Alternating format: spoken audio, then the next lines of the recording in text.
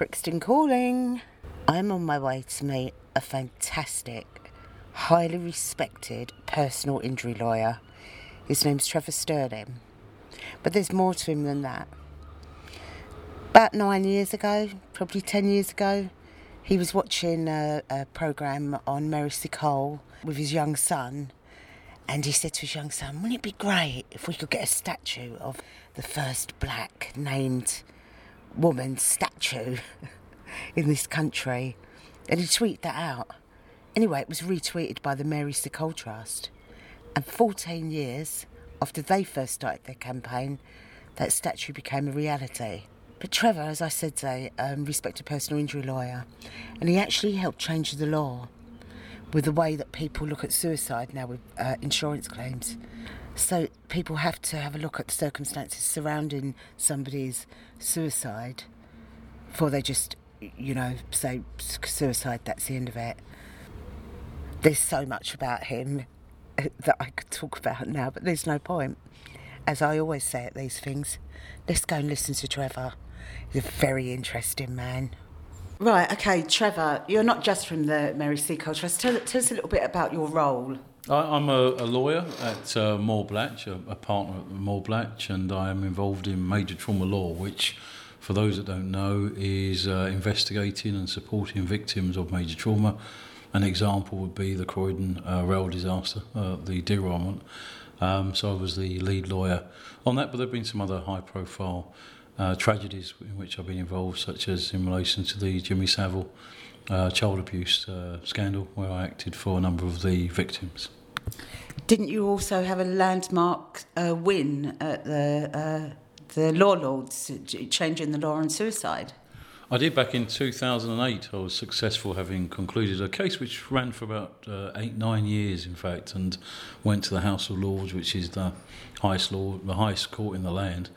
And that was about changing the law, increasing the recognition of mental health issues, and in particular suicide following major trauma. It was the first of its type since 1957. I'm pleased to say that law students out there, if they're studying law, will come across that case as it will feature within their studies.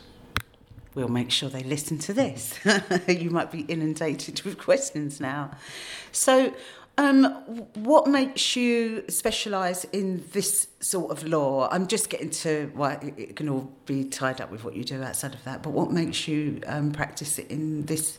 Well, I left school, actually, having underachieved, and I wasn't aiming to be a lawyer at the time. I was very fortunate in many ways. A career advisor gave me 3 job options, and one of the 3 was to start with a law firm. The other 2, by the way, was to be a warehouseman and or a tennis racket stringer. So I'm happy I made the choice to start with a law firm. And once I was there working amongst other lawyers, and it was, by the way, a trade union firm, so that instilled in me various principles around supporting each other in relation to membership organisations and dealing with social injustices.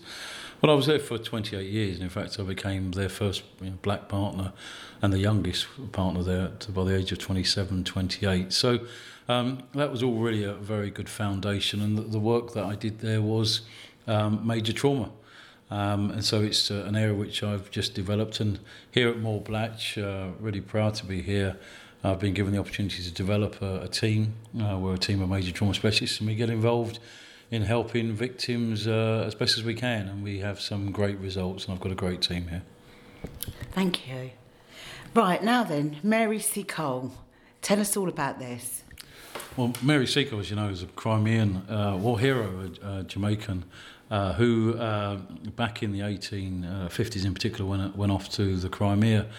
But her story takes us back to the early 1800s when she was born, and really supported her mother running the lodgings. And she was an incredible lady because she was really caring and compassionate, and determined always to give support to those around her. She was she travelled a fair bit as well to places like Panama and other places. She was an entrepreneur. But one of the things that really struck me about her was that when the war broke out in the Crimea, which is now modern-day Ukraine, she had this determination to give support to the British who were out there. And what she did was to come to England in the first place and to try and enlist to go out with the group of nurses that were going to be going out, led by Florence Nightingale. But she was rejected, and rejected several times. Now, many people at age 49 or 50 would not have made that choice to come over here and to want to go to support the war effort, but she was undeterred, and she went off to the Crimea using her own funds. She travelled through where Florence was, a couple hundred miles away from the front line. She stayed there one night, and she went off to the front line essentially, and she created the British Hotel, where she gave tremendous support to the soldiers in what was a horrific war. The cold environment, the actual environment was not a place for anybody outside of war, but there she was, giving support and comfort to the British soldiers, and would also go out onto the front line and not just support British soldiers. She would just support people that were injured and in need of help. So an incredible story. And she then returned to England after the abrupt end of the war and was bankrupt because the war did end so abruptly. She had many supplies, and there was no way of her being able to be recompensed for that. So having become bankrupt here, the good fortune for her was that she was so well admired. She was known as Mother Seacole. A huge festival, in fact, was arranged to help raise funds for her. And towards the end of her life, she happily died in a way which was far more comfortable. So a happy outcome to what was... Sorry, Trevor. Did she have admirers of all class? She had admirers of all class, all backgrounds. The one thing about being caring and compassionate is that it knows no colour. It knows no bounds other than what the heart desires. And that was the thing about Mary, is that she really just cared for people. Florence Nightingale was somebody that was highly regarded and respected, and rightfully so. But she was, if anything, was probably more part of the establishment. And there has been some suggestion that Mary wasn't a nurse, but of course she was. There wasn't registered nursing back then, and to be a nurse really was about the heart and being caring and compassionate. So she was all of those things. And when she died, and she's buried in London, she was sadly forgotten in a way which is inexcusable, really, because this is a pioneer. This is somebody who looked into the face of racism and didn't allow it to deter her, showed great courage. She represents so many things. A woman of a certain age at that time who was incredibly brave to go out there and to give the support that she did. And she deserves and deserved her place in history, and that's what the Mary Seacole Trust has been looking to establish further to the unveiling of her statue in 2016. Well, that just hurt my heart when you said that she was sadly forgotten. But you're doing your utmost to bring her back to recognition. Me as a young girl, I know all about Florence Nightingale and the war, like how wonderful she was, but I can tell you I never heard about Mary Seacole. So you're doing your best to inform younger black people as well, maybe, that don't know about her? Yeah, it's very much part of the history of this country, but importantly also part of black history. And black history is a significant part of this country's history. It's incredible that you could have somebody who did what she did in the 1800s. And why it's, I believe, so important is because when we think back, we often think to the Second World War and the huge contribution from the Windrush generation that followed, and sometimes we think back to the First World War, but we don't think back to the Crimean War necessarily. And what year was the Crimean War? 1850. So it was a period which, when you think in terms of modern history, it sounds like it's such a long time ago. But if I was to tell you that when she died, actually Winston Churchill was born, it kind of makes it feel more modern. Actually, I think it's such a crucial part of our history that I'm really pleased that it's on the school curriculum. And although Michael Gove, back in 2013, I think it was, looked to remove it from the curriculum, there was a huge backlash. And so she has a rightful place on the curriculum. But we need to do more, because it's not just about Mary Seacole as a person. It's about Mary Seacole and the qualities which she had. They were truly inspirational. And if we live our lives by those qualities of being caring and compassionate, if that's what makes us successful, because we care for each other, then what a great society in which we will live. She wasn't a person about huge materials. She was a person who was about giving back in the sense of helping others. So we use those qualities to inspire and instill confidence in other people from the black community, but also from all communities, actually, because we have to care for each other and be compassionate alongside each other. So as a person who was actually of mixed race, she is a great representative of diversity. She certainly was. Right, let's just...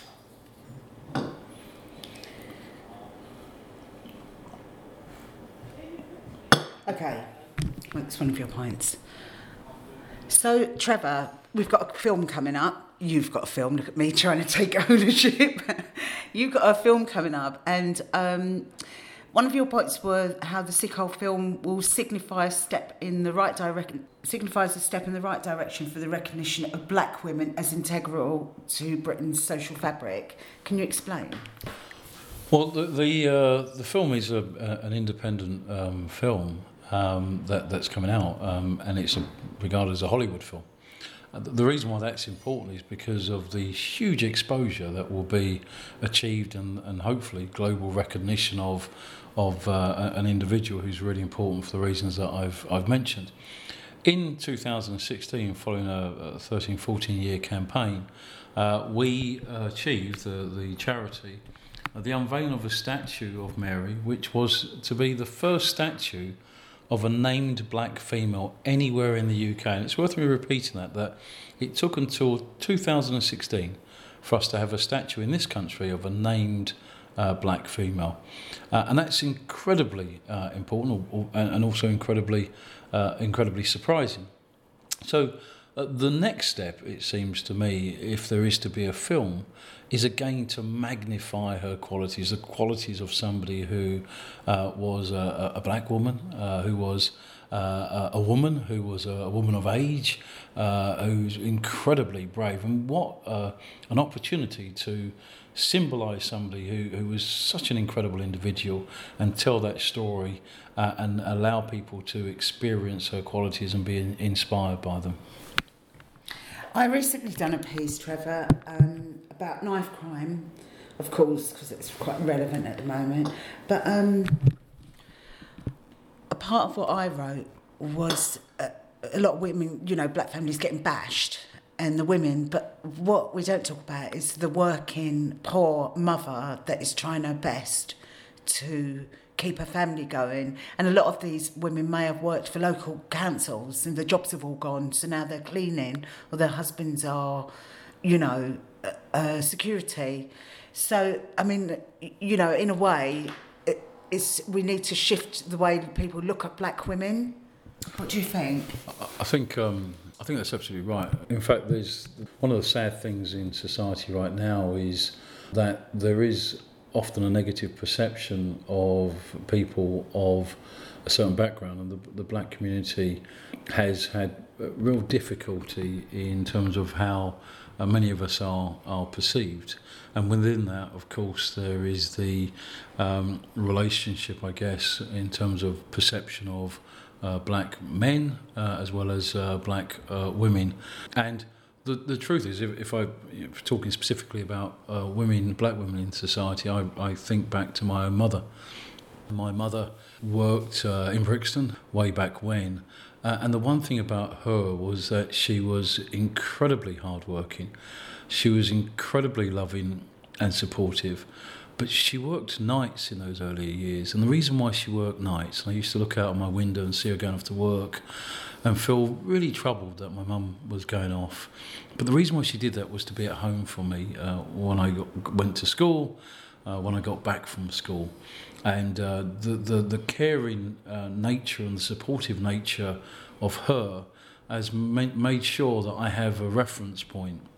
And actually that reference point is very similar to Mary Seacole, which is why I admire Mary, because I think if Mary was my mother, she would be speaking to me in the same way that my mother even still does now.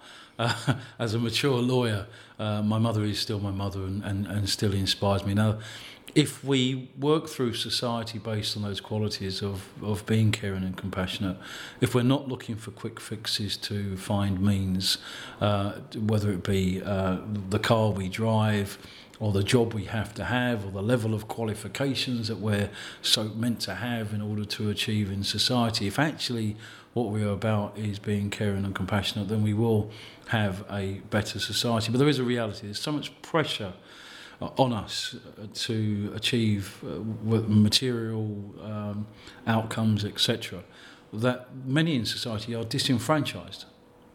And if they are disenfranchised and if they give up hope, if they feel that life will not be fair to them through social injustice, then it's not a surprise that many people will go off in the wrong direction, and they will need redirection. And again, Mary's role and our role on behalf of Mary is to help with that redirection through inspiration. But we also have to challenge society where, for example, many people will end up in jobs which are going to provide them with glass ceilings, and then they're not going to progress even though they deserve to do so. We have to take on the challenge of social inequality in the workplace, racial inequality in the workplace, gender imbalance in the workplace, and remove that ceiling, break through the ceiling, give people hope. And insofar as those that do engage in knife crime, and I say that because it's topical, we have to build a bridge. We have to go over that bridge, and we have to understand what it is in the minds of those that have taken to crime. But we also have to invite them across the bridge to a place where there is hope, where there is a chance for them to achieve great things. But that bridge has got to be made up of compassion and being caring. And if we can build that bridge, then I hope for a better society. And that's what Mary Seacole would have wanted us to do. I don't think I've asked you why your interest in Mary. Where's it come from? Why do you love her so? I love her because my parents are from Jamaica, and she was Jamaican, of course. I love her because of the personal challenges I've had to progress in my career has taken broad shoulders. It's taken determination. It's taken being able to take the knockbacks. And I want to be able to share that story. But an example of somebody who had greater knockbacks or greater challenges is Mary. So if anything, I guess I'm part of the legacy from her. And in order for her qualities to be understood, if somebody like me can achieve and credit her for that, then I think we've got a really good opportunity of improving our society. On a curious note, actually, because how I got involved with the Mary Seacole Trust, as it now is, wasn't through great research or understanding of Mary, but in fact I was watching Horrible Histories with my son, and he was taken by this comic episode which was involved a discussion between Mary and Florence in front of a publicist, and the publicist at the end of it suggested that Mary had been unfairly treated and perhaps she should be credited with a statue. Now, he was saying that as a joke, and I said to my son as a joke, actually I would fight for a statue for Mary, and I put out a tweet, and that tweet was retweeted by the organisation which is the Mary Seacole Memorial Statue Appeal, and I found out that there was these great people that were fighting for a statue for Mary, and I decided that I would get involved, and I got involved, and Lord Soley and Dame Elizabeth Anionwu, with all the trustees, did a brilliant job in leading that campaign, and I was privileged to be a part of it, more towards the midsection to the end, to become an ambassador and a trustee, and then to be invited to become chair. So it just goes to show that you go. You never quite know where you'll end up if the heart's in the right place. So that's wonderful. So going from sitting with your son to, sort of jokingly, and then putting that tweet out, to I was there that day when it was unveiled. How did that feel, that moment? It was incredible. Sorry, was your son there? My son was most definitely there, and in fact I gave a speech during the evening reception because there was a day reception and evening reception. Invited. I'm so sorry. A clear oversight. Clear oversight. And the reason why I spoke at the evening but not during the day was because Lord Solly spoke during the day and I spoke in the evening as the new chair, and my son was right next to me, and my mother and father were also in front of me as well. So it was a great family moment, actually. Really was. I was very, very proud. Oh, I bet they're proud of you as well. It's a lovely story. Okay, the Windrush scandal. Following the Windrush scandal, why the film is essential to improving British children's education of Caribbean immigration and contribution of British society. What do you mean? Well, British history is complex, and it is based on numerous communities from around the world there was a real coming together, obviously, after the Second World War, and the Windrush generation is indicative of that. It's important for people to understand the massive contribution made by the Windrush generation, and it's scandalous what happened in recent years through the hostile environment. So it's important that people realise that to be British is to be those people from across what has become the Commonwealth, and indeed other countries as well, who have made a massive contribution to this country. And why Seacole is important is because it's a reminder that the contribution from many from different communities and races, and in particular the black community, goes before the Second World War. It goes before the First World War. It goes a lot further back. And this is an example, going back to the Crimean War, of the contribution of somebody, a black Jamaican, way back in the 1800s. And in fact, it goes way back before that too. So this is a reminder that our contribution is not a recent contribution. It's a very long contribution, and it's a very significant and positive contribution. And I think the film about Mary Seacole will hopefully tell that story in a way which does that justice. Okay, so can you tell us when the film's coming out? Who's going to be in it? Give us the heads up. Well, I don't know actually, because the although funding has been agreed and there's been in the media reports about who will star in it, it's not been confirmed. So we are trying desperately hard to liaise with the media company and the producers to make sure that we are involved and are able to. Because we want it to make sure it's accurate. We want to make sure it's accurate, but not too Hollywood, if I can put it that way. Yeah. This has got to be an accurate portrayal, and what we've got to be careful about is that it's not seen as fictional, but it's more factual. Now, I've not seen the screenplay, so I don't know. I'm hoping to have an opportunity to see it, and we're hoping to be able to, as I say, make a contribution that this is a factual piece, which is entertaining, because Mary was that type of lady. Was she? What sort of lady was she? Well, she was a lady who was, as we understand, very full of life. She loved wearing her big colourful dresses. She was very charismatic, very determined lady who wouldn't say take no for an answer. She had to be to be involved in war with soldiers around her as a woman. She had to be very confident in terms of who she was. So, but above all, I think the idea, and we know because she wrote her book, The Wonderful Adventures of Mary Seacole, that she was a highly intelligent woman, very articulate, but above all, a great wit and sense of humour and determination. Okay. Well, I think we're there. Is there anything else you'd like to? I always ask people, is there anything you'd like me to, Yeah, just maybe to say where the statue is. Yes, please. Yeah. So tell us you shut up, Delores.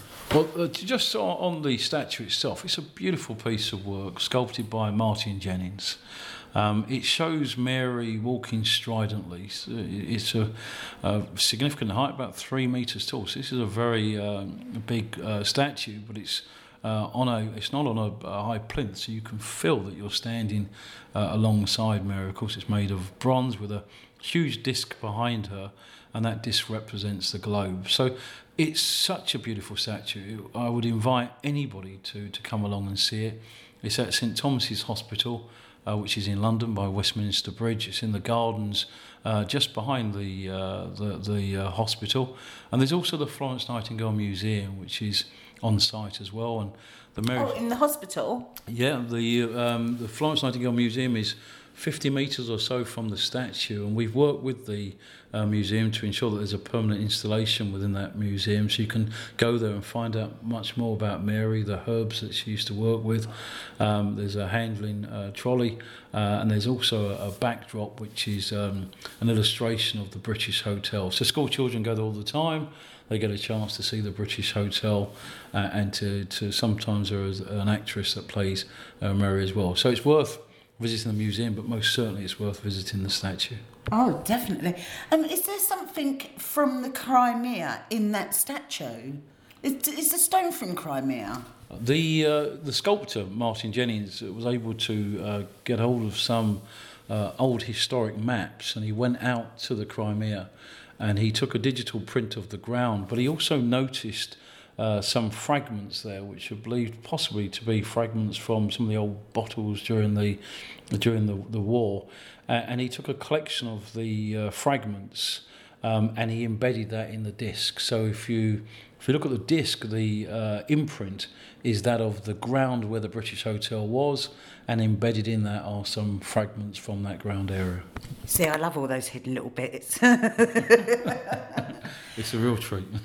Trevor, thank you so much for talking to me, and let's catch up when the film's out. Yes, absolutely. Hopefully we'll all be able to go along to the premiere and enjoy what will be a great film, I'm sure. If I don't get invited along, Trevor, there'll be trouble. Thank you so much. Very well.